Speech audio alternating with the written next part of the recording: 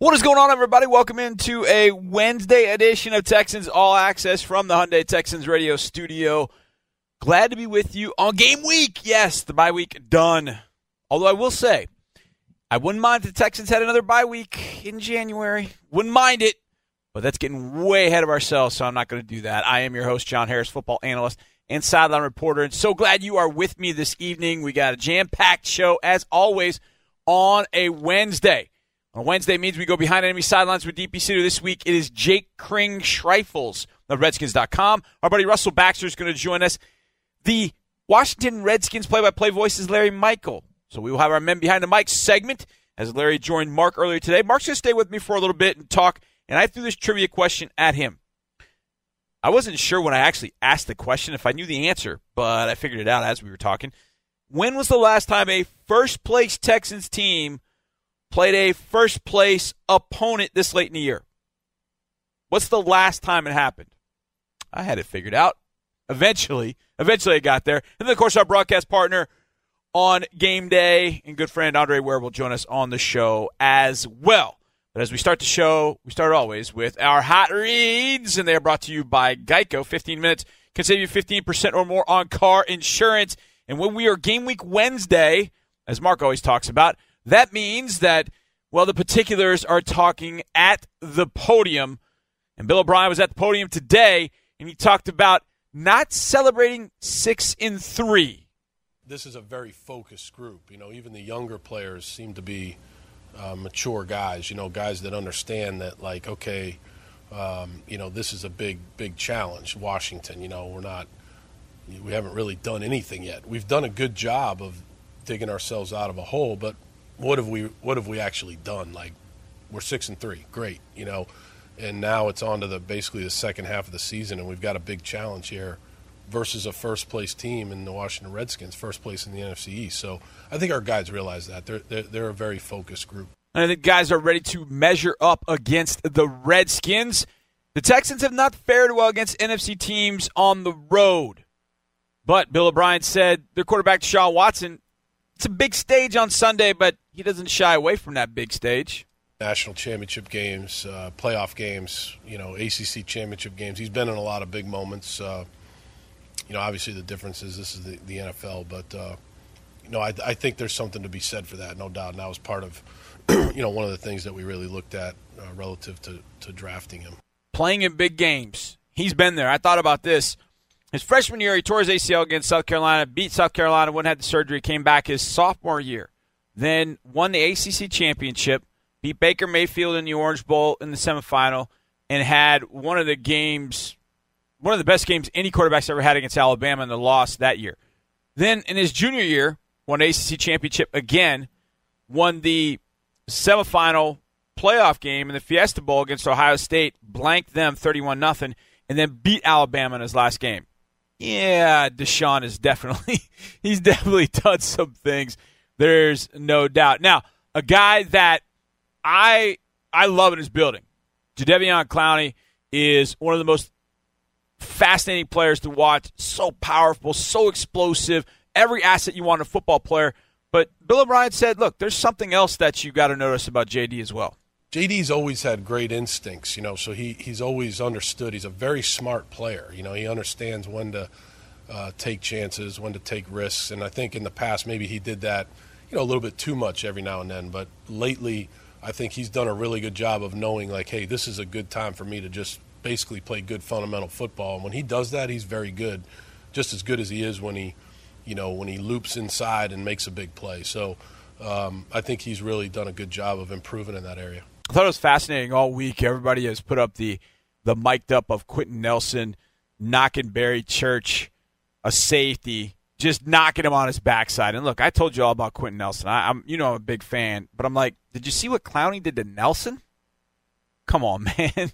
Clowney's a different beast. There's no doubt about that. J.J. Watt went to the podium today, and of course, J.J.'s coming off his own injuries.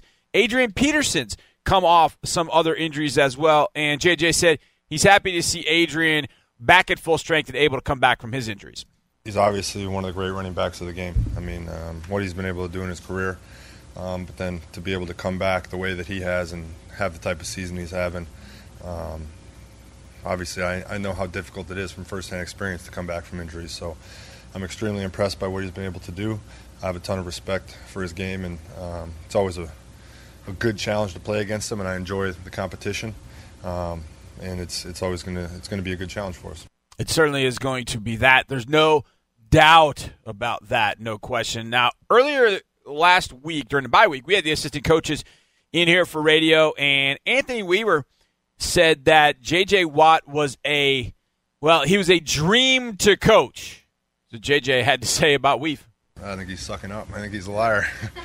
I think he's a great guy. I mean, I love playing for Weave. Like I've said all my career, I've been fortunate. I had Wade Phillips, I have Rack, I have Bill Kohler, I have Weave. I have some great coaches to play for, and I'm very lucky and thankful for that. And I've had some great teammates around me too. So it's all about the people around you that make the game enjoyable, that make the game fun, and I'm definitely having a lot of fun. Yeah, a lot of people are having fun this year. That we looked up the other day and thought, man, this is week 11? Wow, it's crazy. It's just gone so fast. JJ was asked a lot at today's press conference about comeback player of the year, defensive player of the year, all those kind of things. And JJ said, whoa. Just look, one game at a time. Yeah, you guys have a lot of long-term questions today. We have to win a game. We have to win against the Redskins to even keep conversations like that alive. So I think that's part of the reason this team is doing what they're doing, and we've had the opportunity to be in this situation is because we've taken it 1 week at a time, and nobody's looking that far ahead. Because you start to look that far ahead, you start to think about things like that. That's when you get blindsided. No doubt. You get beat. No question about it. All right, Deshaun Watson went to the podium today. Let's hear what Four had to say. He was asked today about Demaryius Thomas. Those two together for the first time. First game, 3 catches. All happened early in the game. All big catches. All led to scores. And Deshaun said, hey, we're building the chemistry. It's going to be fine. We've known each other before, so, as far as, hanging out and just talking ball, we've done that before. And then now, being on the same team and having more time, especially the past, bye week of, getting together and getting on the same page, it's been good. It has been good, no doubt. Now, over the offseason, unfortunately, J.J. Watt and Deshaun Watson, they had to get close. I mean, they're rehabbing together. Guys rehabbing together. They're here in the building a lot together. And he said he and Watt are now BFFs. We're together all the time, working out, training, rehabbing, coming in at the same time, leaving at the same time, eating lunch at the same time, all those things. So, I mean, just becoming, best friends. And, just seeing him, watching him, asking questions, but also just kind of observing his, preparation, his work. He's been through injuries before, but he's also been, as healthy as he can and being at the top of his game like he is now. And I just kind of watch him, how he go about his business, very, very detailed in everything he do.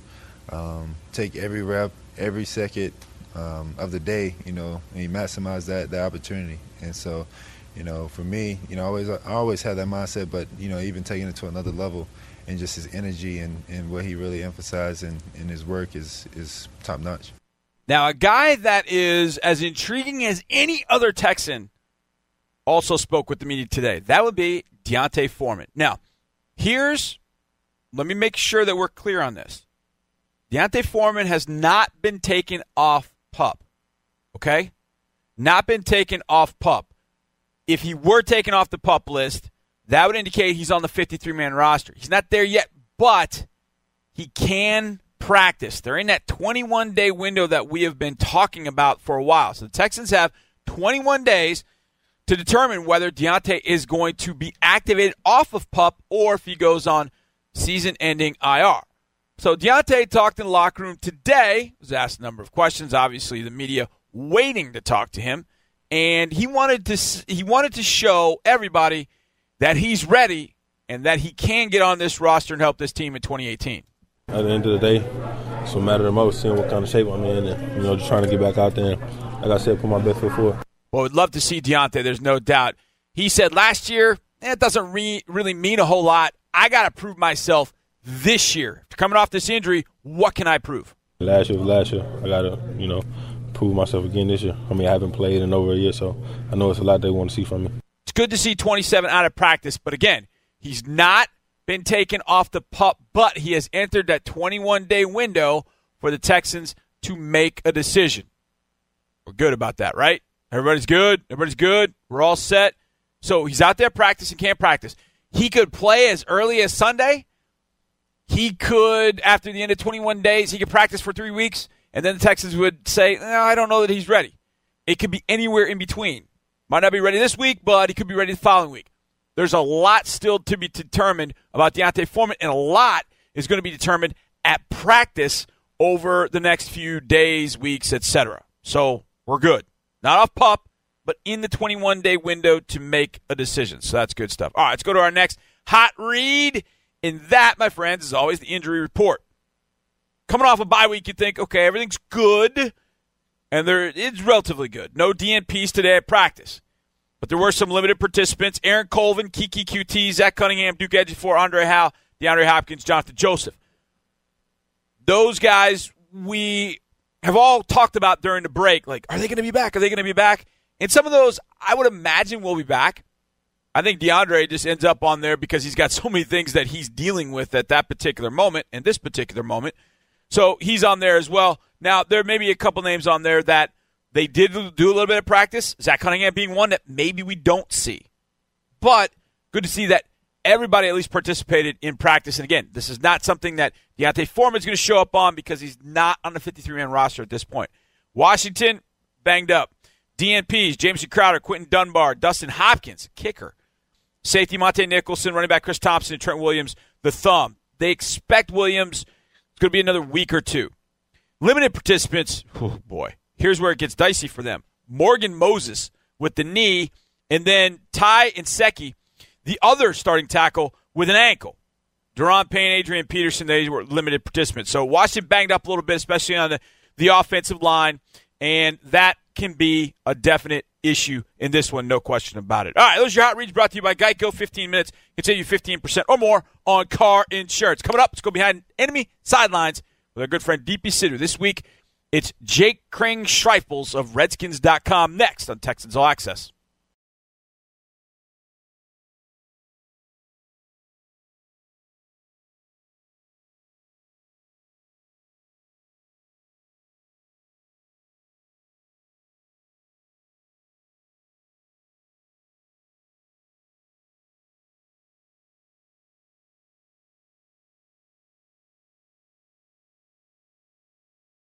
Calling all Houston area teachers. Do you want to bring a little Texas football to your classroom? Of course you do. So sign up for Toros Math Drills, presented by ConocoPhillips. Toros Math Drills, the video series designed to help 3rd and 4th graders learn how to tackle math in the classroom. Go to HoustonTexans.com/Toros Math Drills to learn more. And then when they grow up, they can become writers and media gurus like our own DP Sidhu. And she, each week, goes behind enemy sidelines to talk with a writer, analyst, talking head from the other side, if you will. And this week, it is Jake Kring-Schreifels of Redskins.com to give us his thoughts on the 6-3 Washington team coming off a 16-3 win over Tampa Bay. Let's talk about Sunday's matchup. It's a rather exciting one. Both teams at 6-3. Washington appeared to bounce back at Tampa Bay with that win after their loss to Atlanta. What's sort of the state of things in Washington right now with that team? Is it about where everyone expected to be? A lot of changes in the offseason happened, but where are they now relative to how the season has gone? You know, I think it's funny because a lot of people, if you took the temperature right now of the fan base, it doesn't feel that great for a 6-3 first-place team in the NFC East. I think a lot of that has to do with the fact that the Redskins have won games in not exactly exciting fashion. They've been able to squeak out a lot of games at the last minute, a lot of big fourth-quarter stands and last-drive stands. And when you look at last week's game against Tampa Bay, they give up 501 yards, but they hold the Bucs to 3 points. And so it's just a very strange way to win games when you feel like you should be possibly losing some of these games, but you end up winning. So I think right now a lot of fans are excited. Look, they're in first place. This is a team that has a lot of good parts to it that still feels like it can improve in a lot of areas. And Alex Smith hasn't been turning the ball over. There's a lot of different ways that they've been winning games. It just hasn't been the way that a lot of people probably want them to. So I think overall there's a lot of improvement that I think both the coaching staff and players still feel there is to be made. I saw some of the comments about the fans there at FedEx Field and not being really excited. What are you expecting for Sunday's game with the Texans? You know, I have a feeling that they're going to come out a little bit stronger this game. I think it does kind of impact you when you hear players discussing the fans, and I think for their perspective, they want to show out for these players too. I think they realize they've got a first place team, as I mentioned, and so when there's some frustration that you hear, I think it probably will energize them a little bit more. I don't think fans are too disillusioned by the fact that the Redskins haven't had a huge winning culture for the last 20 years, and so naturally I think it's just frustrating when players go out there and they don't necessarily feel the same kind of support that they expect. But I do think that this will be a more raucous environment, and it has really been this season. I would say that Cowboys game a couple weeks ago was a really great environment at FedEx Field, and even the last game too. I just feel like they're starting to make improvements, and so I do think it'll be a little bit more energized than usual. Well, one big playmaker that everyone's talking about, even here in Houston, the Texans had practice on Monday, is Adrian Peterson. He signed this offseason. He's really become a weapon in that offense. 672 yards rushing, 4 rushing touchdowns, plus 168 yards receiving and a touchdown there. He's already surpassed his numbers if you even combine the past 2 seasons. And he looks like he's on pace for 1,000 yards rushing. What does Adrian Peterson say is the reason for his success this year and this many years in the league? I feel like a lot of people started to ask him early on about the doubters and the chip on his shoulder, and I think that certainly has played a part into really just rebranding who he was. I think last year was just 2 situations that didn't really fit him as a runner, and he started to get a little bit of life with the Arizona Cardinals last year, but then he had the injury, and it never really worked out for him. Never felt like he was home. I think first and foremost, he comes to a team that he's already pretty familiar with. He's been practicing with the offensive lineman for the Redskins the last couple off seasons at his athletic training facility in Houston, and that's where his good friend and teammate right now, Trent Williams, who actually is injured, but they've been close friends ever since their Oklahoma days. I think it just from the start, when he worked out here to when he joined this team, it felt a lot more comfortable for him. And I think the coaching staff's done a really nice job of really tailoring this run game to his strengths. And a lot of that has been, some changes for him too. He's been doing a lot more out of the shotgun with Alex Smith beside him. That's not something that he normally did with Minnesota. And he's starting to get a little bit more of a handle on that. But there's been some changes, obviously, and we'll get to that on the offensive line over the last week or two that has kind of thrown a little bit of a wrench into how the Redskins are going to attack this run game. But I think overall, he's still in just peak physical shape. I mean, if you ask anybody around the league and they look at him and they look at his workout, even that he had with the Redskins,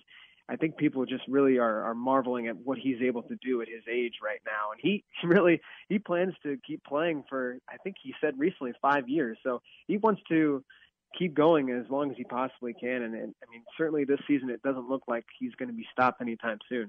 Well, good for him. That'd make him about 38 years old by the time he retires. I'd like to see that myself. It would. I definitely want to get to the O-line, but first let's talk about Alex Smith. You mentioned him. He's having a pretty good season for Washington, not putting up always flashy numbers, but he's only thrown 3 interceptions this year, seems to protect the ball well. What's been the key to his success in that system, and how much did they have to alter that offense to sort of fit Alex Smith? Yeah, I think it's been a bit of a different expectation, I think, for Redskins fans in general. You look at the way the offense has functioned the last few years under Kirk Cousins, and it really did rely on a lot of play action, a lot of big plays down the field.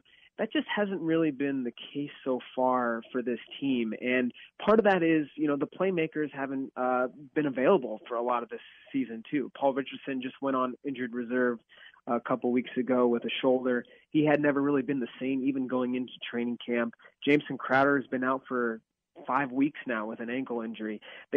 Alex Smith he hasn't really had a lot of opportunities to really get on a great rapport with this receiving group. And so that's kind of thrown a wrench into some of their plans. But I think, he's still showing that he's the quarterback they thought he was. There's a very small, as you mentioned, a very small turnover margin.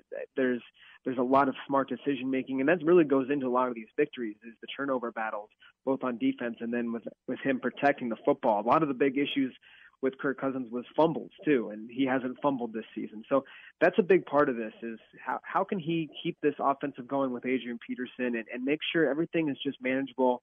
And, he has that game manager title that a lot of people put on him, and he's kind of lived up to that in some ways this year. I think he's still really trying to push the envelope, and you saw a little bit in the Bucs game. He had some opportunities to throw the ball downfield, missed one big one to tight end Vernon Davis, but there are some more things working in his favor. He's gotten some bigger rapport with Maurice Harris and some of these guys that Michael Floyd, even wide receivers that came into the fold a little bit later this season. So there is still optimism that things can get on the right track. And then, of course, I haven't even mentioned tight end Jordan Reed, but he's somebody that I think, too, the Redskins coaches believe that there's just going to be soon a game where Jordan Reed becomes what you think he's going to be. And, we all know Alex Smith had so much success with Travis Kelce last year. So that's a connection he's still working on, too. So still a lot of improvement in the second half of the season.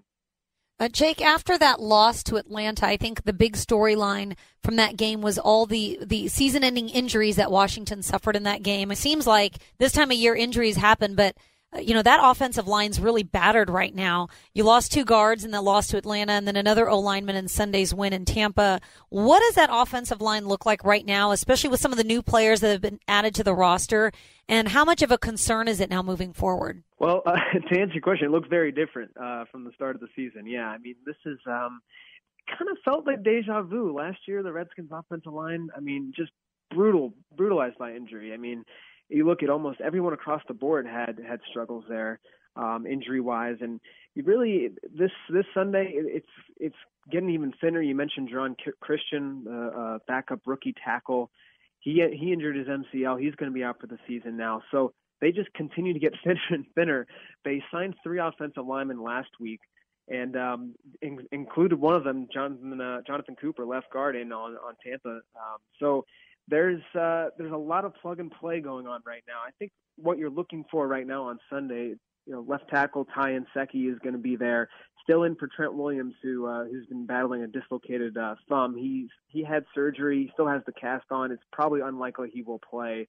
So you're looking at Ty Nsekhe, and then at left guard, Jonathan Cooper, Chase Roulier at center, Tony Bergstrom at right guard, and then over at right tackle, Morgan Moses, who did play against Tampa Bay, but even him still really battling through some injuries. He had an elbow earlier this year, and now he's got the knee injury, and that he was looking really stiff earlier this week. So there's even question with him right now. They did sign Austin Howard as part of those 3 guys earlier last week, so he could potentially be the next backup to fill in. So it really is just a mishmash of guys right now. I think they were pretty impressed with how it all worked against Tampa, but there is definitely some concern there as the season goes forward. Yeah, and I imagine having a veteran quarterback and a veteran running back certainly helps a young O-line, or at least a new O-line that's still working to develop that chemistry. Yeah, for sure. And I think Adrian was pretty confident even last week just going into the game that these guys would figure it out. Jonathan Cooper, who played at left guard, he was mentioning how the Sunday before, he was just on a flight going home to Arizona. Football was not really on his mind too much. I know he had a couple of workouts here and there, but 1 week later, he's starting on the offensive line for the Redskins on a first-place team. It's just kind of a whirlwind week for him. And so I think this week maybe he'll get a little bit more settled and feel like he's a little bit more part of the team now that he's got a game under him. But, he's been a veteran guy. He's played in the league for a while now, and so I think some of these guys, it's not like they're fresh and brand new, but, it does take a little bit of time to get back to the swing of things. Yeah, a familiar face that Texans fans will recognize. I think Tony Bergstrom was here for a little bit, but even more familiar face, yeah. DJ Swearinger, 2013 second-round pick. He's leading that defense with 4 interceptions. He's had to face a few former teams this year, too. So now he gets to face the Texans, who drafted him.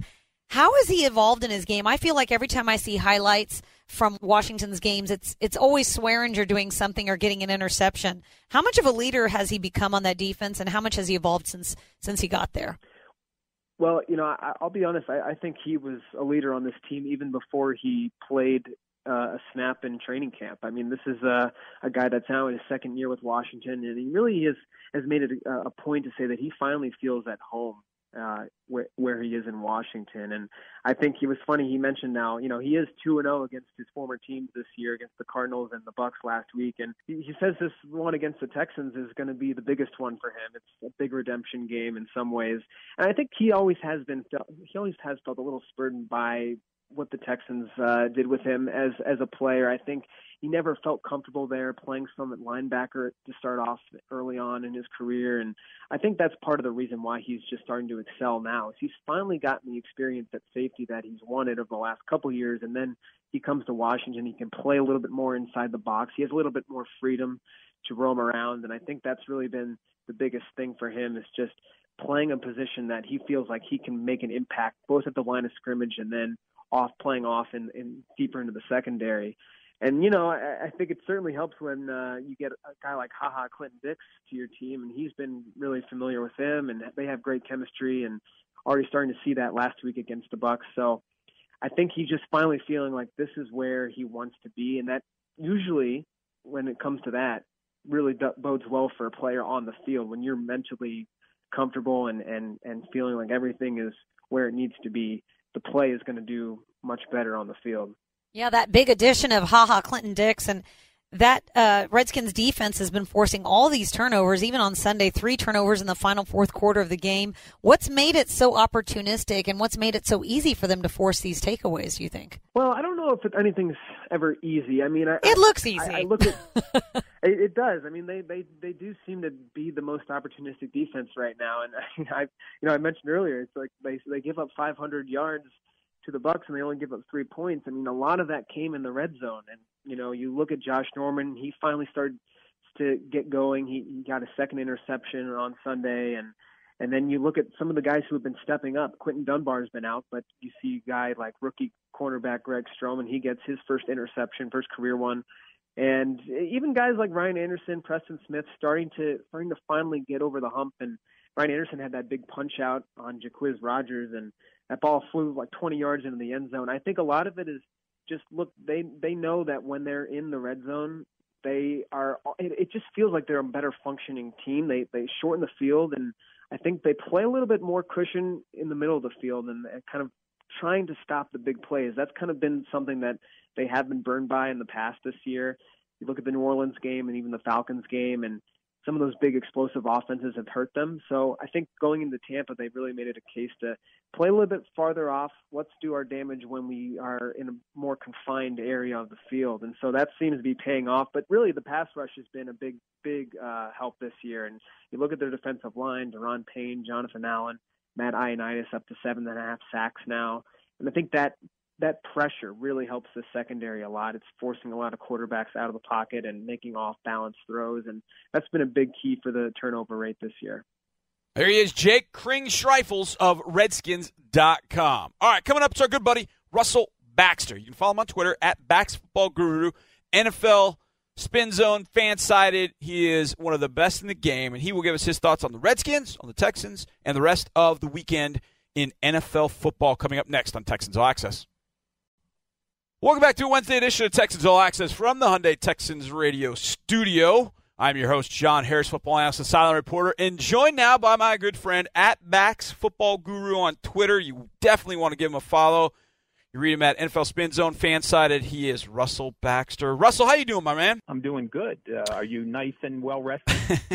Yeah, I don't know if that's the words I would use, but I think we're ready to go for the Redskins. Russell, what have you seen with the Redskins thus far this year? 6-3 team, not scoring a ton of points, but defensively can do a pretty solid job. But then last week they gave up 500 yards in 3 points. There's got to be some sort of record with that. But either way, they've got Adrian Peterson running pretty well. They've got Alex Smith in his first year with Jay Gruden. What do you see in the Washington Redskins, a team that leads the NFC East by 2 games? Well, in a season where we're on the way to, probably setting records for 100-yard receiving games and 300-yard passing games by individuals. And who knows if the single-season scoring record is even in doubt by any of the Saints or the Chiefs or the Rams. Who knows what we're going to see down the stretch here and so on. I like to use a basketball analogy when it comes to the Washington Redskins. They are Dean Smith's four-corner offense. Oh, wow, yeah, I get that one. Okay. Yeah, they are the slow-down team. They are doing things. It's funny. When Kirk Cousins was there, one of the teams, or I should say two of the biggest shortcomings of the Washington Redskins, was a consistent ground attack, and their defense was substandard. They're playing better defense. Now, I know they got rolled by Atlanta, and they gave up those 507 last week to the Bucs. I mean, there's, bend but not break. I mean, that was Mr. Fantastic of the Fantastic Four. It was, yeah. Bending and not breaking. But the bottom line is they're finding ways to win games. This was a 7-9 team a year ago. And it's a different style for the Redskins under Jay Gruden and this attack this year and so on. So, and in what's obviously a very mediocre year for the entire division. And listen, the Redskins don't exactly inspire fear. You know, when they have lost this year, they've lost bad. They lost to the Colts by 12. They lost to New Orleans 43-19 on Monday night, and then the Falcons game a couple of weeks ago. So if they aren't able to dictate the tempo of the game, John, they're going to be in a lot of trouble. It's been very hit or miss for them. So, but it provides a very interesting challenge, obviously, for the Texans. The last time we saw them, they played a little bit of a slow-down game themselves, but managed to get a break or two and hold on and win at Denver. Yep, and you're exactly right. Playing a game in 1917, that it was tough. I mean, against that defense kind of got going in the second half, and things were really tough for the Texans in the second half. But Russell, the last time the Texans played, when they finished that game, they were 6-3. At that point, the Tennessee Titans were 3-4. They were going to play the next night against Dallas, and Dallas had been undefeated at home, and then they were going to play the Patriots. So looking forward and looking ahead, I thought, man, there's a chance the Texans could be 6-3 with the Titans at 3-6, the Colts at 4-5, and the Jags at 3-6 by the time the Texans take the field again. But that didn't happen because Tennessee beats Dallas, and then Tennessee manhandles New England. I don't know that I want to believe that the Titans are that good. Well, boy, they've played like it the last couple of weeks. What have you seen in Tennessee, Russell? Well, it was almost like they hit rock bottom there for a few weeks. They showed a little life against the Chargers in London, and who knows what would have happened if Mike Vrabel would have decided to send the game in overtime. I'm sure that one is going to be even more second-guessed right now than it was at the time. But again, they hit rock bottom probably with that 21-0 loss at home to the Ravens when they gave up those 11 sacks. Yep. And they got better against the Chargers, put it together. And listen, they were sloppy in the first half against Dallas. And then all of a sudden made some plays both on offense and defense. And then last week, it's funny. There's a lot always said. I'll shift just for 1 second. There's a lot always said about Bill Belichick disciples not faring very well as head coaches. Well, twice this year, we've seen people familiar with Bill Belichick. I don't know how their head coaching careers are going to wind up, but they certainly enjoyed either a great Sunday night in Detroit or a wonderful afternoon in Nashville last Sunday. Yeah, that's true. And obviously with us having a former Patriots coach and Bill O'Brien, we're hoping that the win over Bill Belichick comes at a very important time in 2018, as in the playoffs. But there's a lot of football to go before we get there. But, Russell, there will not be football down in Mexico City this weekend, as there was supposed to be a massive Monday Night Football game between the one-loss Rams and the one-loss Chiefs, but a field surface deemed unplayable will put the game back in Los Angeles, where the Rams will take on the Chiefs. So, Russell, two-pronged question here. Number one, what are your thoughts about what happened there in Mexico City, where they're not going to play the game, and what that maybe means going forward for games in London and Mexico City? And what do you think about the game itself, Rams versus Chiefs, two one-loss teams leading both divisions?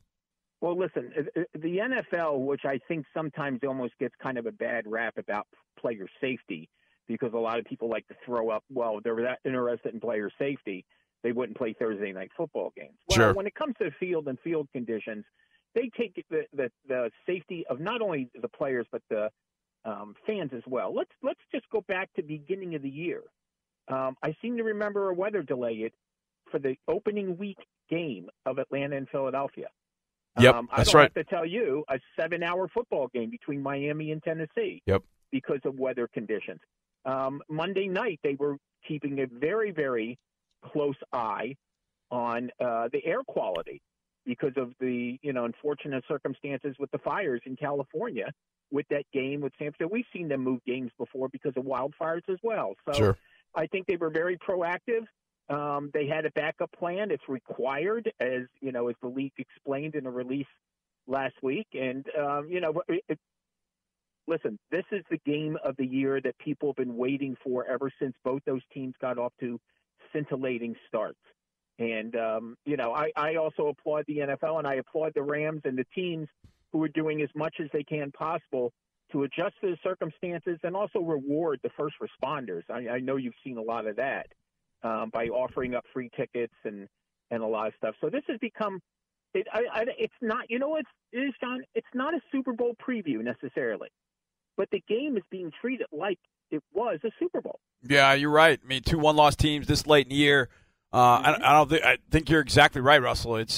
There's no doubt people look at it, and that's the one term I always snicker at is the Super Bowl preview. Like, oh, okay, all right. Look, there's a long way to go, but it is going to be a fascinating game of 2 high-powered offenses, as you noted. But here's the other thing that intrigues me, Russell, and we talked a little bit about this, but we'll get into this a little bit. I don't want to say this is a must-win for the Kansas City Chiefs, but it feels like it because at 9-1, they're sitting there atop the division, and you think, man, they're running away with this thing. The Rams are 9-1, and the next closest team in the West is 4-5. That's Seattle, and they just beat Seattle the other day. On the flip side, Kansas City is 9-1. The LA Chargers are 7-2, and it looks like they may get Joey Bosa back here sooner than later. The Chargers could be a very scary team in the AFC West and just in the AFC. What do you think about what they've done, Russell? Well, I mean, you know that my preseason Super Bowl pick was the Atlanta Falcons over the Los Angeles Chargers. That's right. Yep. I felt the AFC was kind of muddled coming into the year, and I just thought the momentum of what they did last season, going 9-3 after 0-4, I thought it might carry over, and it has. And they got off to a rough start, but that rough start included a loss to the Chiefs and the Rams, right, as we're discussing. But listen, if the Chargers are going to do something, they have to do something they haven't done in an awful long time. And I don't mean just make the playoffs, which is 2013. They reached the playoffs, reached the AFC divisional playoffs, as a matter of fact, and they haven't beaten the Chiefs. It's 9 in a row now. Ooh. 9 losses in a row to Kansas City, including week 1 this week. Kansas City has really kind of had their number. Down the stretch here, there's another game I'm looking, besides the Kansas City game with the Chargers. In a couple weeks, the Chargers go to Pittsburgh. Yeah. Which, of course, that will be interesting because it'll bring back the class of 2004 talk. You know, Phillip Rivers, Eli Manning, Ben Roethlisberger, and the Steelers are playing with a little momentum and a revived sense as well. So a lot of teams that got off to sluggish starts, which is kind of becoming the norm in this NFL, where the preseason is hard to figure and teams play less and less regulars during it. You know, you look at the teams that are playing their best football right now, and some of them got off to very shaky starts. But the point you brought up about Joey Bosa, this is already a team that's, as much as there is Phillip Rivers and he's having a dynamite season and Keenan Allen and all that, this is about the Melvins. It's Melvin Gordon and it's Melvin Ingram. Yeah, no doubt, and they've been playing extremely well. Mm-hmm. And you bring up Pittsburgh, Russell, and I don't know that anybody is wrong in their opinion on Le'Veon Bell. I really don't. I mean, I guess maybe because I see it from both sides. But what do you think about the way this all went down? And are you surprised that he is not going to play in 2018? I'm not surprised, but it took me a while to get there. I felt once it went to a certain point, and I felt once the trade deadline came and went, that he was not going to play. I had a really tough time with people, kind of figuring out, okay, he's now well rested. He's going to sign, and he's going to help them down the stretch. He's taken a stand here, and it's certainly his prerogative. But I will say this. I think the two things that bothered me about the situation were this. It seemed like there was constant lack of communication with his teammates. Okay, you're hearing stories now. The latest is Ben Roethlisberger sent him a text. Listen, he has prerogative to do anything he wants. He's a grown man. But I think where the tension, and I think that affected the Steelers early in the season, John. I think the tension was a miscommunication that people, some of his teammates thought Le'Veon Bell was coming back for week 1. And I think it kind of started there because you'll remember what happened last year. No preseason, no training camp. He showed up and he played. I think maybe some of his teammates, and maybe that's what he told his teammates. I don't know. But here's the other thing I will say about this whole situation. I know there's going to be teams that will shy away from him because of this stance. And I don't mean the stance that he was trying to get more money. The stance that he was willing to sit out and do this to an employer because, as you know, if you do it to one employer, who says you won't do it to another? Russell, Sunday night, Minnesota goes to Chicago. And Chicago at 6-3, sitting atop the NFC North. Minnesota right at its heels. This game intrigues me for a number of different reasons. You got Trubisky against Cousins. You've got Khalil Mack going against Everson Griffin and Danielle Hunter. I know it's a Sunday night game, and that's typically the one that we point to as being the marquee game. But it feels like this one really kind of has that feel, going to be in Chicago in mid-November. What do you see in this game with Minnesota and Chicago, and how do you think that NFC North starts to play out? Green Bay's got to go to Seattle on Thursday night. That's going to be tough. Maybe it comes down to Minnesota and Chicago. How do you see the NFC North, and what do you think about this game Sunday night? Well, it's the first of the two meetings. These teams haven't met this year yet. The Bears, who finally won a divisional game last week, they lost 10 in a row going back a couple of years within the NFC North, which is a big reason they finished last in the NFC North 4 years in a row. And it is a mark. Remember, this game was not scheduled for Sunday night. This game was flexed into Sunday night. It was supposed to be Pittsburgh and Jacksonville. So you see the Bears, who kind of had that little gulp in the middle of the season against Miami and New England. They've regained themselves, suddenly won 3 games in a row. Their defense is playing better than the Minnesota Vikings defense, which everybody, or I shouldn't say everybody, never say everybody, most people felt was going to be the best defense coming into the league, as they were a season ago, and they've fallen off today. They've played better as of late, but they certainly don't look like this, beat-all unit. And maybe that was a little bit of a hangover effect from the NFC Championship game last year. For all of Case Keenum's shortcomings, the Vikings defense got riddled by Nick Foles and that Philadelphia offense. So maybe there's a little bit of a hangover effect. I still think Green Bay has a say in the matter because of what their schedule is. And when I say schedule, I don't mean strength of schedule. I mean opportunity, okay? They have a road game with Minnesota coming up. They get a home game with Detroit. They still have to go to Chicago, okay? So when you have the teams in front of you, you can still play that can affect your destiny, for lack of a better word. You're never really quite out of it. So it'll be interesting to see who emerges here. Chicago, again, they finally won a divisional game last week. They looked pretty good in doing it as well. They took care of business at home against the Lions, who probably are the most hard-to-figure-out team in the entire NFC as far as I'm concerned. So nice show. I still think this is going to come down to the final weeks of the season. And, Detroit looks like they're headed in the opposite direction once again. But I still think this is a 3-team race. But I will say this, because you mentioned the Packers. Green Bay better figure out a way to win a road game. They haven't done it all year. They've got 2 in a row coming up. They better get at least one of those, or they really do stand the possibility of falling out of the race. And one of those coming up on Thursday night, going out to Seattle on a Thursday night. Oh, boy. Good luck. Short week and got to go to Seattle. It's going to be a tough one for Green Bay. At Bax Football Guru on Twitter.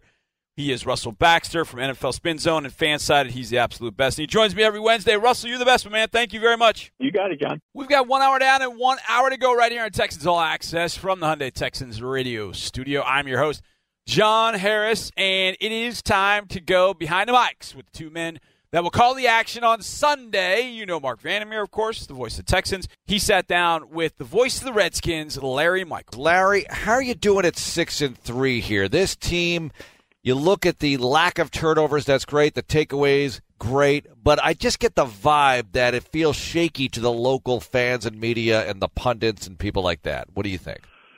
You know what, Mark? I don't necessarily agree. I think that with this team, you really have a tale of two sides of the football. I think if you look at the Redskins' defense and what they've tried to do over the last couple of years to bolster that defense against the run, spending first-round picks each of the last 2 years on defensive linemen, I think that they've done a good job in doing what they had to do for the defense. Now, the offense on the other side of the ledger is still a work in progress. We always hear at the beginning of the year, this team's trying to find its personality. What type of team is this going to be? And this has evolved into a team that plays good defense, wants to run the ball, wants to control time of possession, and is error-free. So as far as the fans here are concerned, I think they love the fact they're on top of the division. They're 6-3, but it's not what you expected out of this team this year, I think, especially out of the passing game. Last game, I thought they did better in the second half of the game, most recently against Tampa, but Tampa's defense is not the Texans' defense. So to me, the Redskins are going to have to find a way to get some points on the board this Sunday if they want their 7th win of the year. Larry Michael, voice of the Washington Redskins, with us. Alex Smith, the Texans have seen him since 2005 when he was with the 49ers. What kind of Alex Smith are we seeing in 2018? Well, I think we're seeing what we expected, even though the expectations might have been overblown because of the numbers that this offense has produced over the last couple of years. But the team, has been lacking a deep threat since Jamison Crowder's been hurt. Paul Richardson's out for the year. And so it's evolved into a unit that, is a rather conservative unit, and that really plays to Alex Smith's strengths. He's not a gambler. He's not a gunslinger. But you have to have a well-rounded offense if you're really going to go far. So this is where the growth of the football team still needs to take place, the passing game. And then, Josh Doxson, TCU kid who's a former first-round pick, is beginning to come on a little bit right now. Of course, Jordan Reed is always double-teamed. He's a key player on the Redskins offense. And missing Chris Thompson as well has really hurt this team. Capri Bibbs has come in and played very well. Every time he touches the ball, something good happens. But if you're going to look at this team, you're going to say, where does this team have the most room for improvement? You'd have to say the passing game. And thank goodness they picked up Adrian Peterson earlier this year because he really has been the MVP on the offense. It has not been Alex Smith. Now, Alex, has been error-free, and that's obviously what his reputation is. But he didn't have the same. He doesn't have the same weapons he had that when he was in Kansas City. So it's an evolution.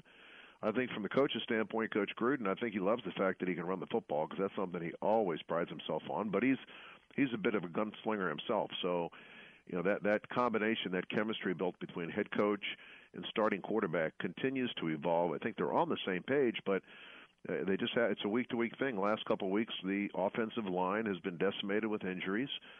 They've lost a couple starters for the year. And so with that, maybe you have to simplify things a little bit. Larry, I'm looking at this defense and the pressure you get from Ioannidis and Kerrigan, and I know Swearinger well from the defensive backfield. What about the takeaways? How are they getting them?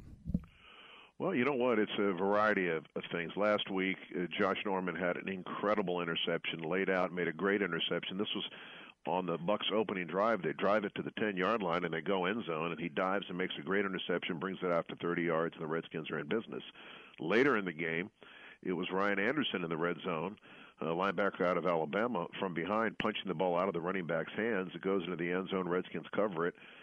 So, I mean, I don't know if that's necessarily a luck situation. I think it's an effort situation to get these interceptions, to get these turnovers.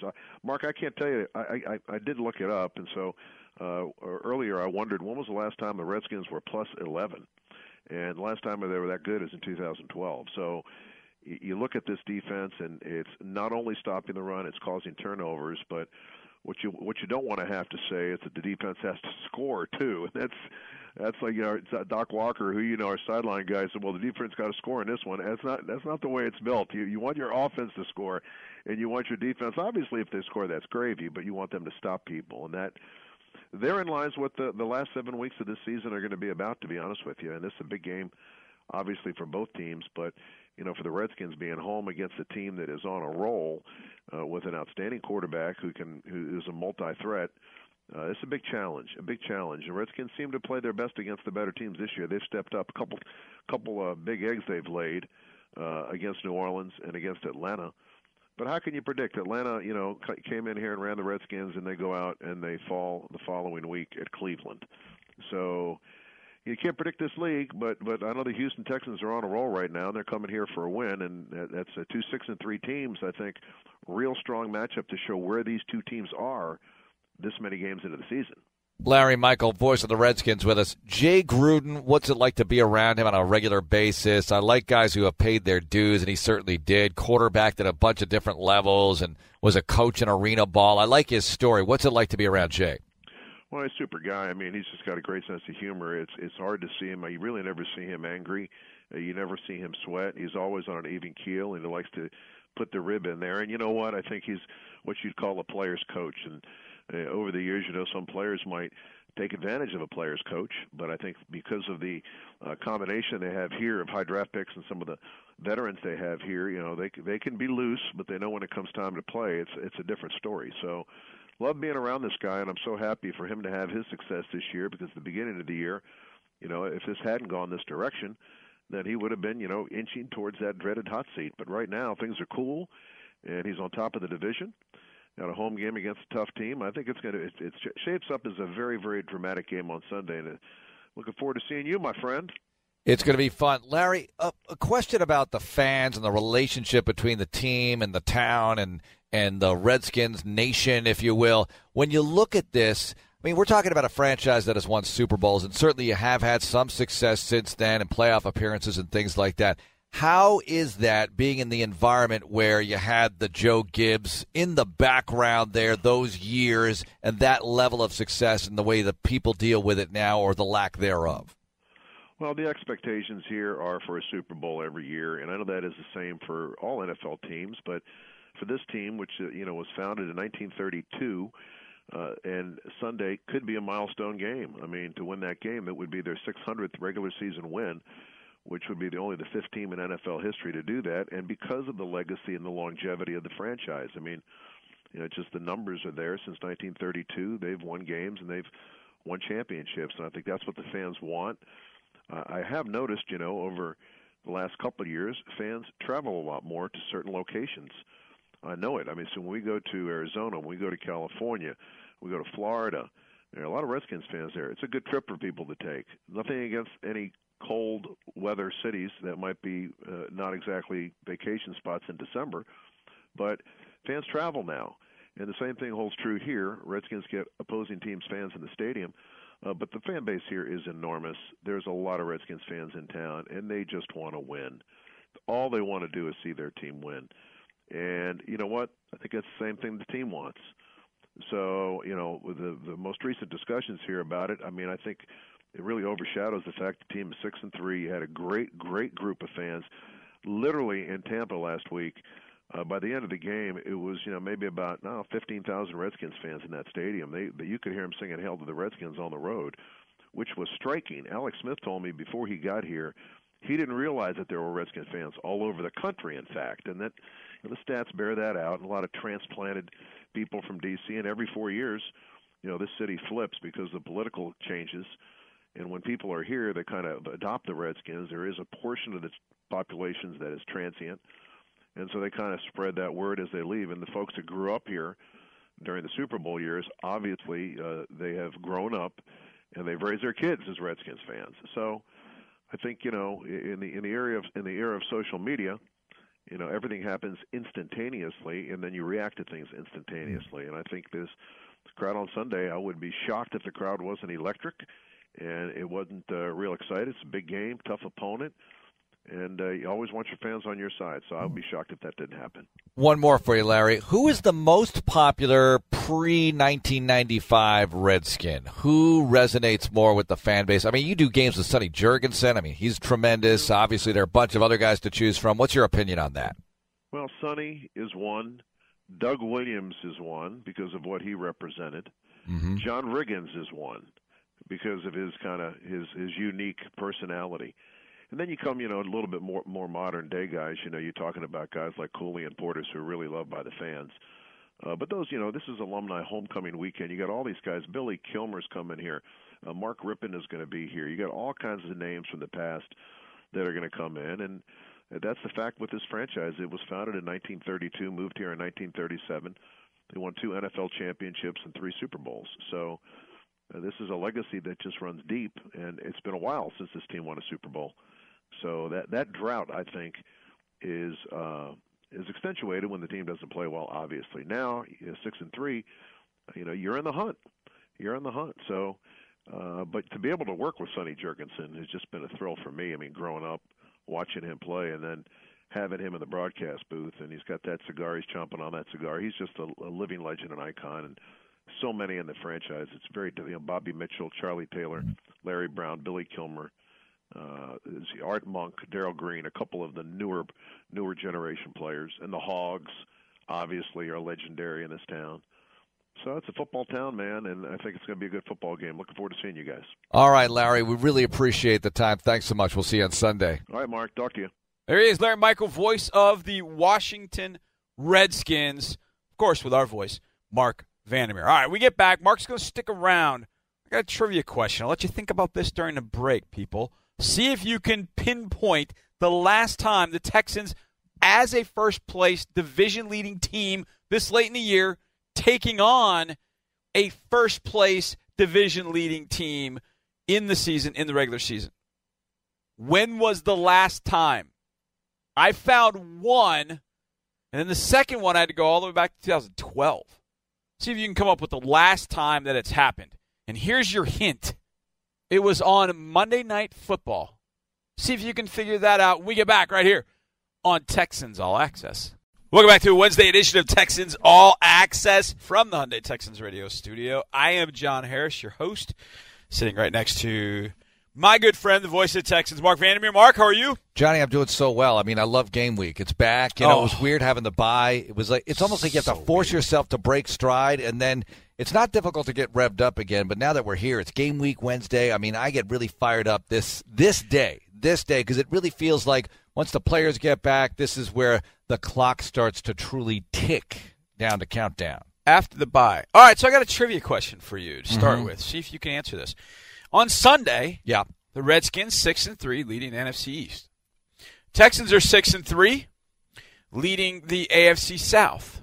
Yeah. When was the last time the Texans were in first place and played another after the bye? Played a division opponent that was also in first place. Do you remember? Ooh, was it? Let's see. In 2015, they had not overtaken first yet. Right. They played the Patriots. Because Indy was still in first at that point. They were tied. They were tied. And Indy had the tiebreaker because they had beaten the Texans earlier that year. You remember the Hasselbeck in a diaper game. Hasselbeck in a diaper. And then the Texans got their first ever win over Indy. I mean, that was very touch and go. Oh, my gosh. Yeah, so it wasn't 15. Yeah, so that doesn't count, being tied for first. When was the last time this late in the season? All right, so after the bye, wasn't 2012 with the Bears and Texans in that Sunday nighter because the bye had not occurred yet, I believe. The bye was after that, I believe. The bye was after that, The bye was in 2012. Mm-hmm. I was just looking at it. 2012, the bye. Oh, the bye was before that. The Bears came after that. Okay. But has there been a time since? Well, the Patriots, obviously, that night in 2012. Yep. And the only other one that comes close, and this is, I'm checking, I think this is right, but the weekend in 2016, ironically, that we played in Mexico, which is not happening. The Raiders and the Texans? The Raiders and the Texans. The Raiders were 7-2, and the Chiefs were 7-2 on Sunday. Then the Chiefs lost that Sunday. So the Raiders had it all to themselves for a moment. The Raiders had it all to themselves, and the Texans had it all to themselves. They were 6-3 after the bye. Now, the Titans ended up making it tight, getting 9-7 that year, but at the 9-game mark, they were 4-5. So the Texans were in first place, and it was the Raiders. But the only other time was the nearest time to that was 2012 against the Patriots. It's a long time since they've played division a first-place division. Oh, yeah, that was later. Year. That was later, of course, the Patriots. That was, I want to say it was December 10th, 2012. I remember it like it was some sort of national event of horror. You're exactly right. Oh, my gosh. You're exactly right. I'm exactly right, yeah. Wow. Do you remember the score? It was bad. It was a lot to not enough. I want to say, was it the old 13-point output in Foxborough? Maybe they had a late touchdown. 42-14. 42-14. 42-14.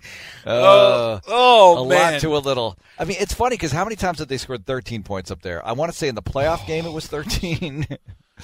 The second playoff game. Yikes. Yeah. Oh, man. So many different bad memories, but a lot of good ones, too. And let me ask you this. I know you didn't want to go down this path, but you brought up that Raiders-Texans-Mexico City game. Of course, we know what happened with this year's Mexico City game. It's being moved to L.A.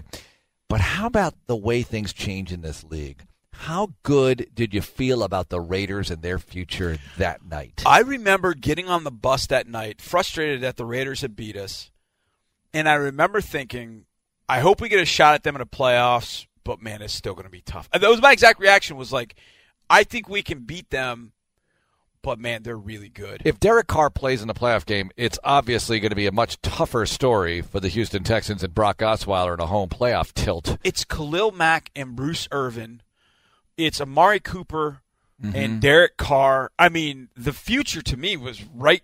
It was bright for them. It was right there. After that night in Mexico City, it looked super bright. And now look at them 2 years later. Look at them. They were 8-2 after that ball game.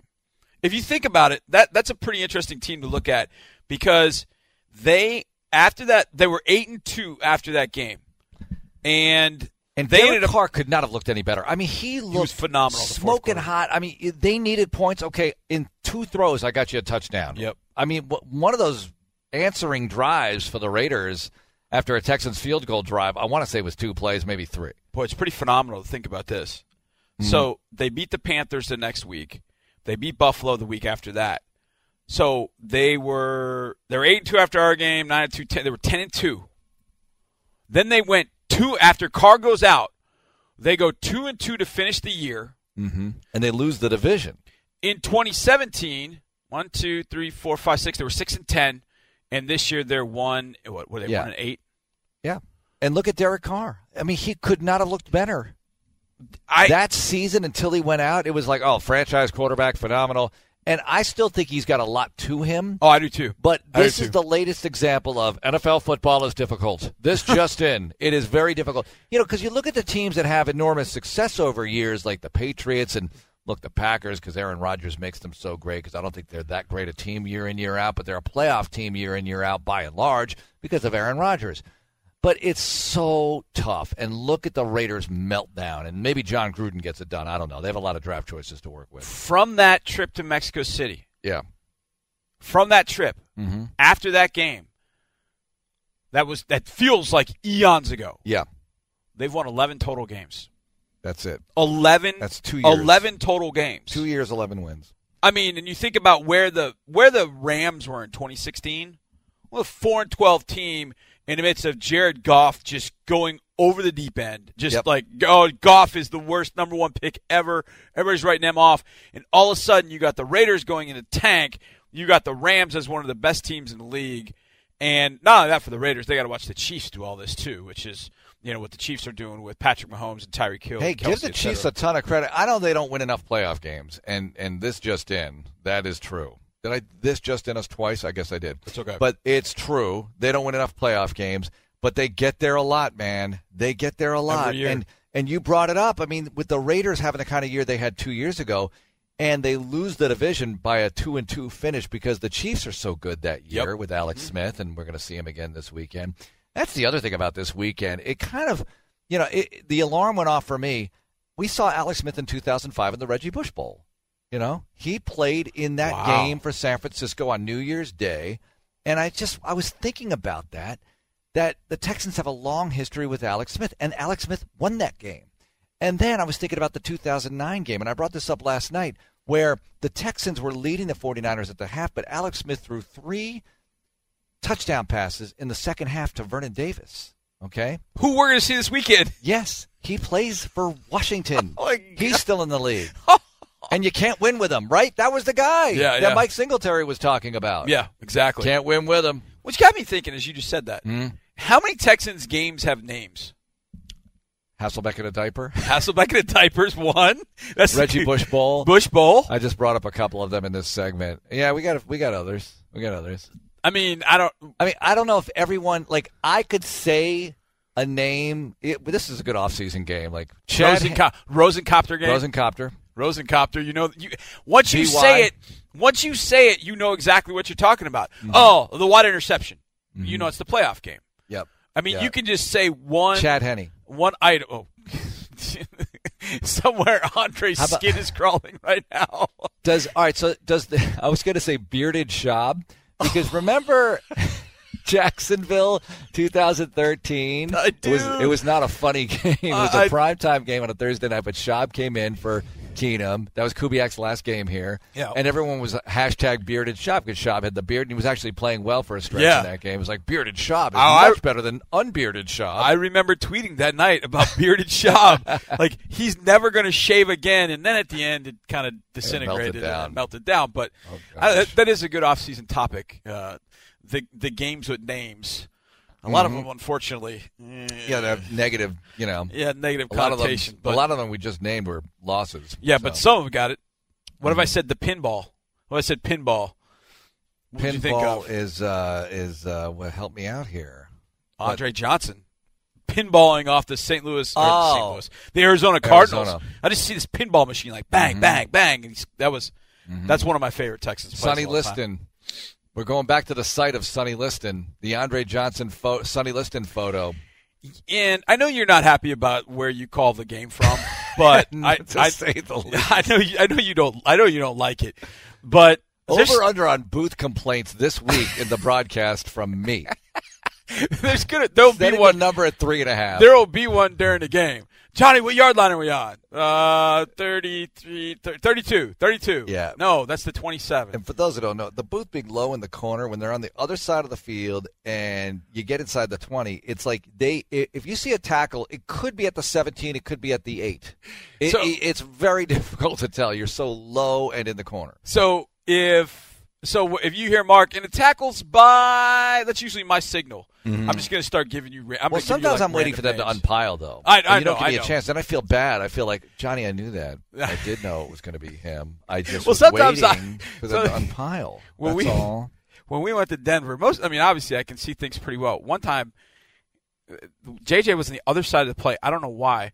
But they got up, and I told you Watt made the tackle, and JJ was standing like 5 people. I'm like, why did I say that? I don't know why I said Watt. You ended up saying Watt and gave him credit. I don't know, maybe because I missed one earlier, but I was like, why in the heck did I say Watt? And then I was like, oh, whoever made it had the same shoes on that JJ did, and so that's what I was. You're going by shoes? You can't go by shoes. Sometimes you have to. I mean, look at Alfred and Lamar. They're so hard to tell sometimes. From above, from a distance, it's not when their shoulders are square with me, not square, but when I'm looking sideways down across their shoulders, it's difficult. It's difficult to see 26 to 28. I look at shoes. I look at socks. That's kind of how sometimes you got to do it. So I was looking at shoes. I got that one wrong. But taking on a franchise like Washington, I know this sounds weird, but there are certain teams I know when we play them, I love it because it's a historical, legendary franchise, and you're going to their place. I know a lot of the Redskins' history was at RFK, but there's something about just – yeah, true. But it's just something about playing the Redskins. Oh, yeah. One of the original franchises, the Bears, the Packers, the Redskins. Playing one of those original franchises, I love it. Do you kind of find that when you go there? I mean, I know it's a different building and all, but do you kind of get that same feeling when you take on a team like that? No, because, all right, here's what happens. In the teams you don't play a lot that are long-time established teams. Yep. The one team, not the one, but one of the teams in the AFC I get that feeling about, and you wouldn't think it, is Buffalo. For some reason, when I see that Bills helmet, I'm like, ooh, Buffalo. Yeah. But in the NFC, since you see them only once every 4 years, and especially when you go into their building, when you see that Redskins insignia on the helmet, I mean, it reminds you of Joe Theismann and all those guys. And I know the old timers will go beyond that, like Sonny Jurgensen, whatever. But to me, it's the Hogs, it's John Riggins, it's Art Monk, it's Gary Clark, it's all those dudes. It's the Redskins, Raiders, Super Bowl. It's the Redskins-Dolphins Super Bowl, 4th and 1 Riggins to the end zone. It's all that stuff, and it feels great to see a franchise like that. It's funny because, well, they moved from what city? Can you name the city that the Redskins started in? They were in Boston. Boston, yeah. The Boston Redskins. It was, way before our time. But Boston Redskins. And then the Patriots didn't get there until 60 as an AFL team. And that's the thing, being an AFC, we see a lot of the AFL teams. All the time. So we see them. I see the Patriot logo, it makes me want to vomit. But if I see some of the other classic, I'll tell you another team. I like the Jets. I kind of like seeing the Jets. Because it's funny, the Texans still feel so new to me and I think to a lot of the city. It's 17 years in, but it still feels new. And it's a beautiful thing to be in this league with these traditional powers, if you will. And the Redskins aren't a power anymore, but they flash from time to time. They were so good with Joe Gibbs. I mean, Joe Gibbs, give him a ton of credit, because how many coaches can you say, he won Super Bowls? Doug Williams, Mark Rippon, obviously. Theismann. I mean, he got it done with different guys, and you have to give him a ton of credit for that. It's funny watching now that the NFL Films puts together a lot of a football life. They do a lot of them.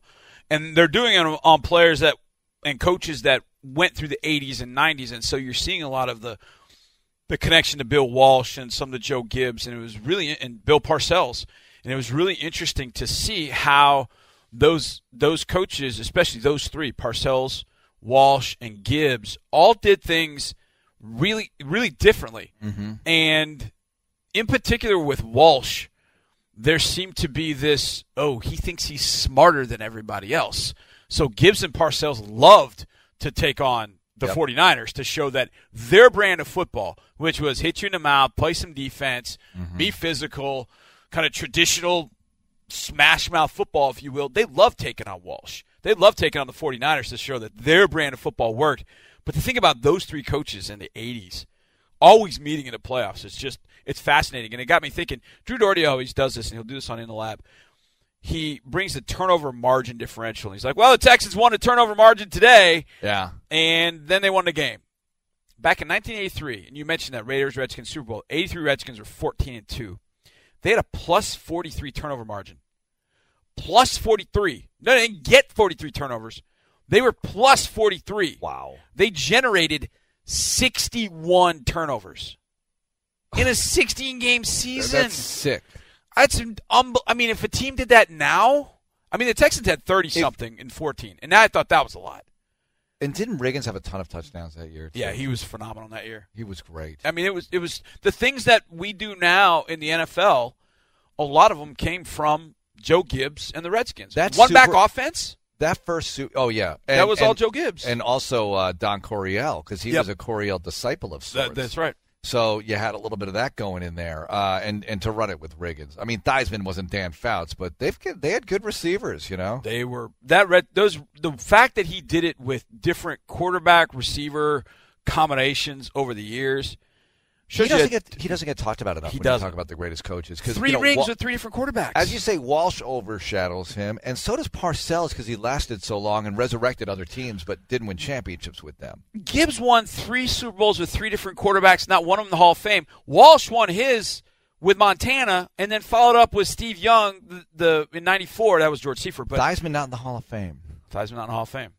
That's a strong little take. All right, That's a strong little trivial fact right there. Not that he belongs when you think about it, when you look at the numbers, no, but he was such a prevalent, force in this league for a while. I'll end with this one. Uh-huh. Where did Joe Theismann start his NFL career? Oh, gosh, I knew this. Oh, it's something like Atlanta. It's like a Brett Favre type thing. Now, it's not where he really, truly started his career, but it's where he first got his very first shot. Where was it? The Miami Dolphins. Yeah, I would have been here for a while. But I remember, as you bring it up, so I really didn't remember that he did not start with the Redskins. Yep. He was drafted by the Dolphins and was supposed to go there, but then cut that off because I guess he didn't get the contract he wanted and went to the CFL. And then he goes to Washington. Went to the CFL, and then he went to Washington after that. Single bar. How about that? Another quarterback coming from the CFL. Mm-hmm. Warren Moon, Joe Theismann. There's a bunch of them. Mark, appreciate it. Thanks, Johnny. Coming up next, it's our broadcast partner, Andre Ware, right here on Texans All Access. We've got one final segment of Texans All Access from this Hyundai Texans radio studio on this Wednesday evening. Glad you're with me. I am John Harris, football analyst and sideline reporter, and it's time for the Choose Fun moment of the week, brought to you by Carnival. Now, we typically have a game on Sunday, so we didn't have a game, and I didn't really want to pull anything from the bye week, if you know what I mean. So I went back to the win over the Denver Broncos and found this. First down, Texans at the Houston 36. Watson to the gun, and Watson hits Demaryius Thomas, right side screen across the 40, 45, 50, DT, 45, 40 of Denver, and out of bounds inside the 35-yard line of the Broncos. His first career catch is a big one down to the Denver 33.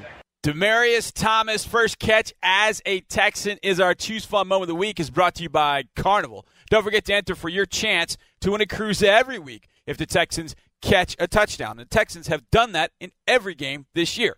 Carnival, the official cruise line of the Houston Texans. Choose fun. Now, fun for me is talking to our next guest. Now, I didn't get a chance to talk to him. Mark Vandermeer did. It's our broadcast partner, Andre Ware. A lot going on this time of year. It's always great to catch up with Dre, and Mark did that earlier today. Dre, Deshaun Watson was asked a question about how much he's improved, and he talked about his ability to manage the game, and I thought that was an interesting choice of words there. No one would call him a game manager, but sometimes that managing the game thing gets a bad rap. It's so important for a quarterback to be able to do it, though, right? Oh, it is. I mean, every quarterback's a game manager. You've got to be in tune with the play clock. You've got to be in tune with who should be in motion, everything that's going on. And while you're doing all that, reading the defense, tendencies, who's creeping down, trying to blitz, the snap count, when to get a guy started in motion. You're managing a whole lot of stuff during the course of one play. So every quarterback that's ever played the game at some point, or we're all game managers. So it's a good place to be when you have that. Now, there are guys that you feel like you will insert that won't lose you games, but they won't win it either. And that's clearly not the case with Deshaun Watson. Those guys are usually have earned the title game manager, and it's kind of known in quarterback circles as a negative term. But when you're a playmaker and you're a game manager, that's a place where every quarterback strives to be. Alex Smith sometimes gets called that. What do you make of what you're seeing from him, this version of him? I don't know that I would classify him as just kind of a game manager or game manager type. I think he's a playmaker because he can make plays with his legs.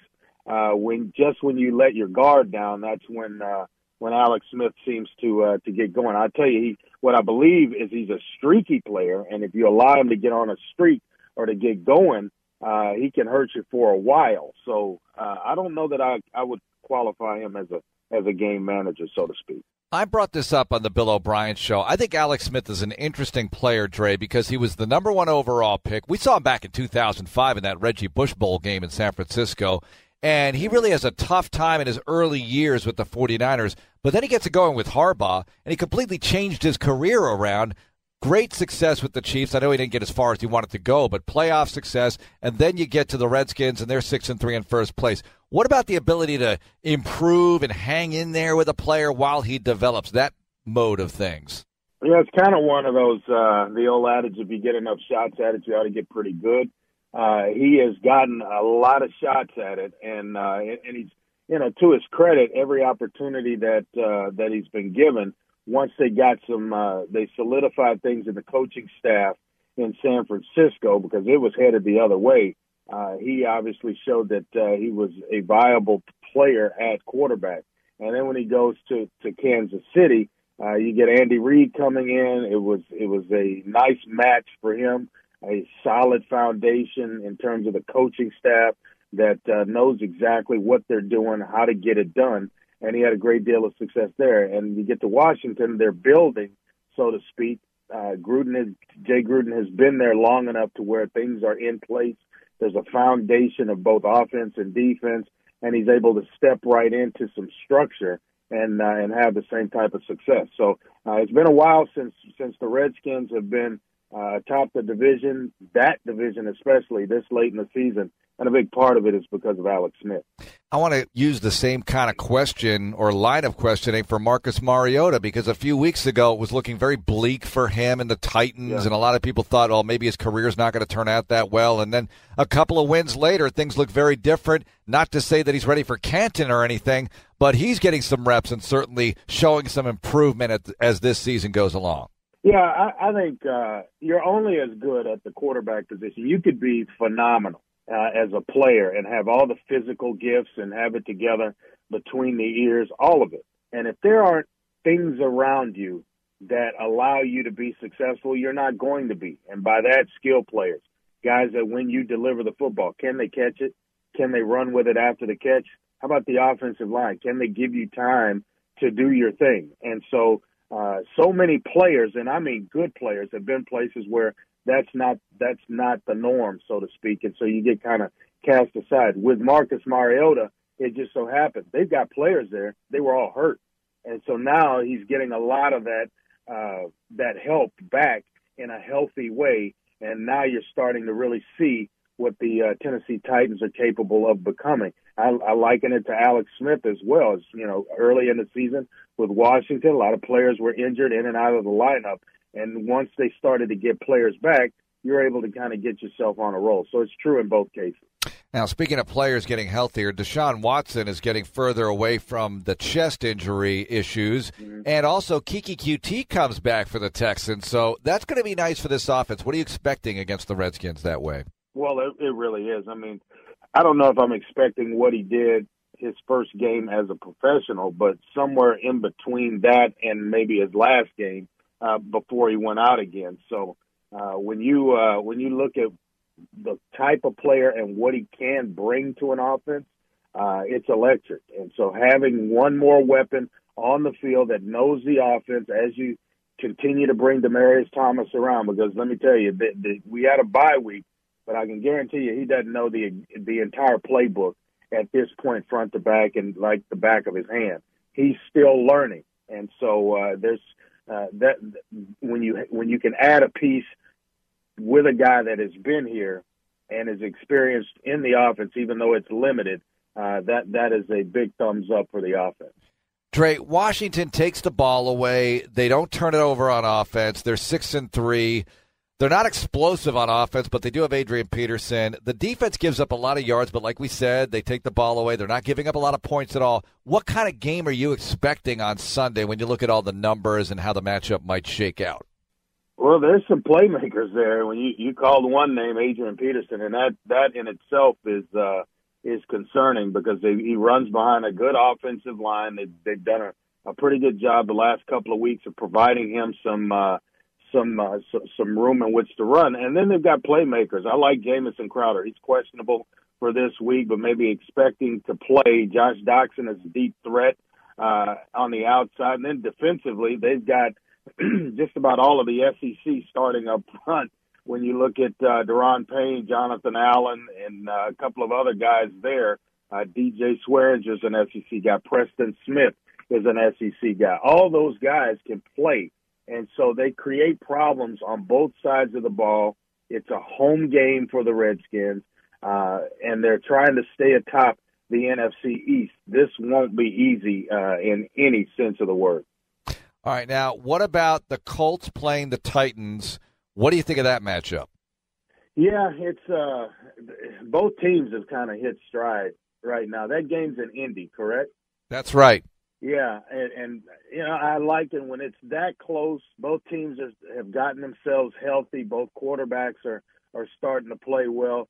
I would probably favor the home team, and as I mentioned a couple of times to you, I'm afraid of Indy more so than just about anybody else in the division. So them being at home with Andrew Luck playing the way he is and doing some things, that should give them the advantage to beat the Titans. Hey, every time the Patriots lose, it's time for the "is it over for Tom Brady" alarms to go off.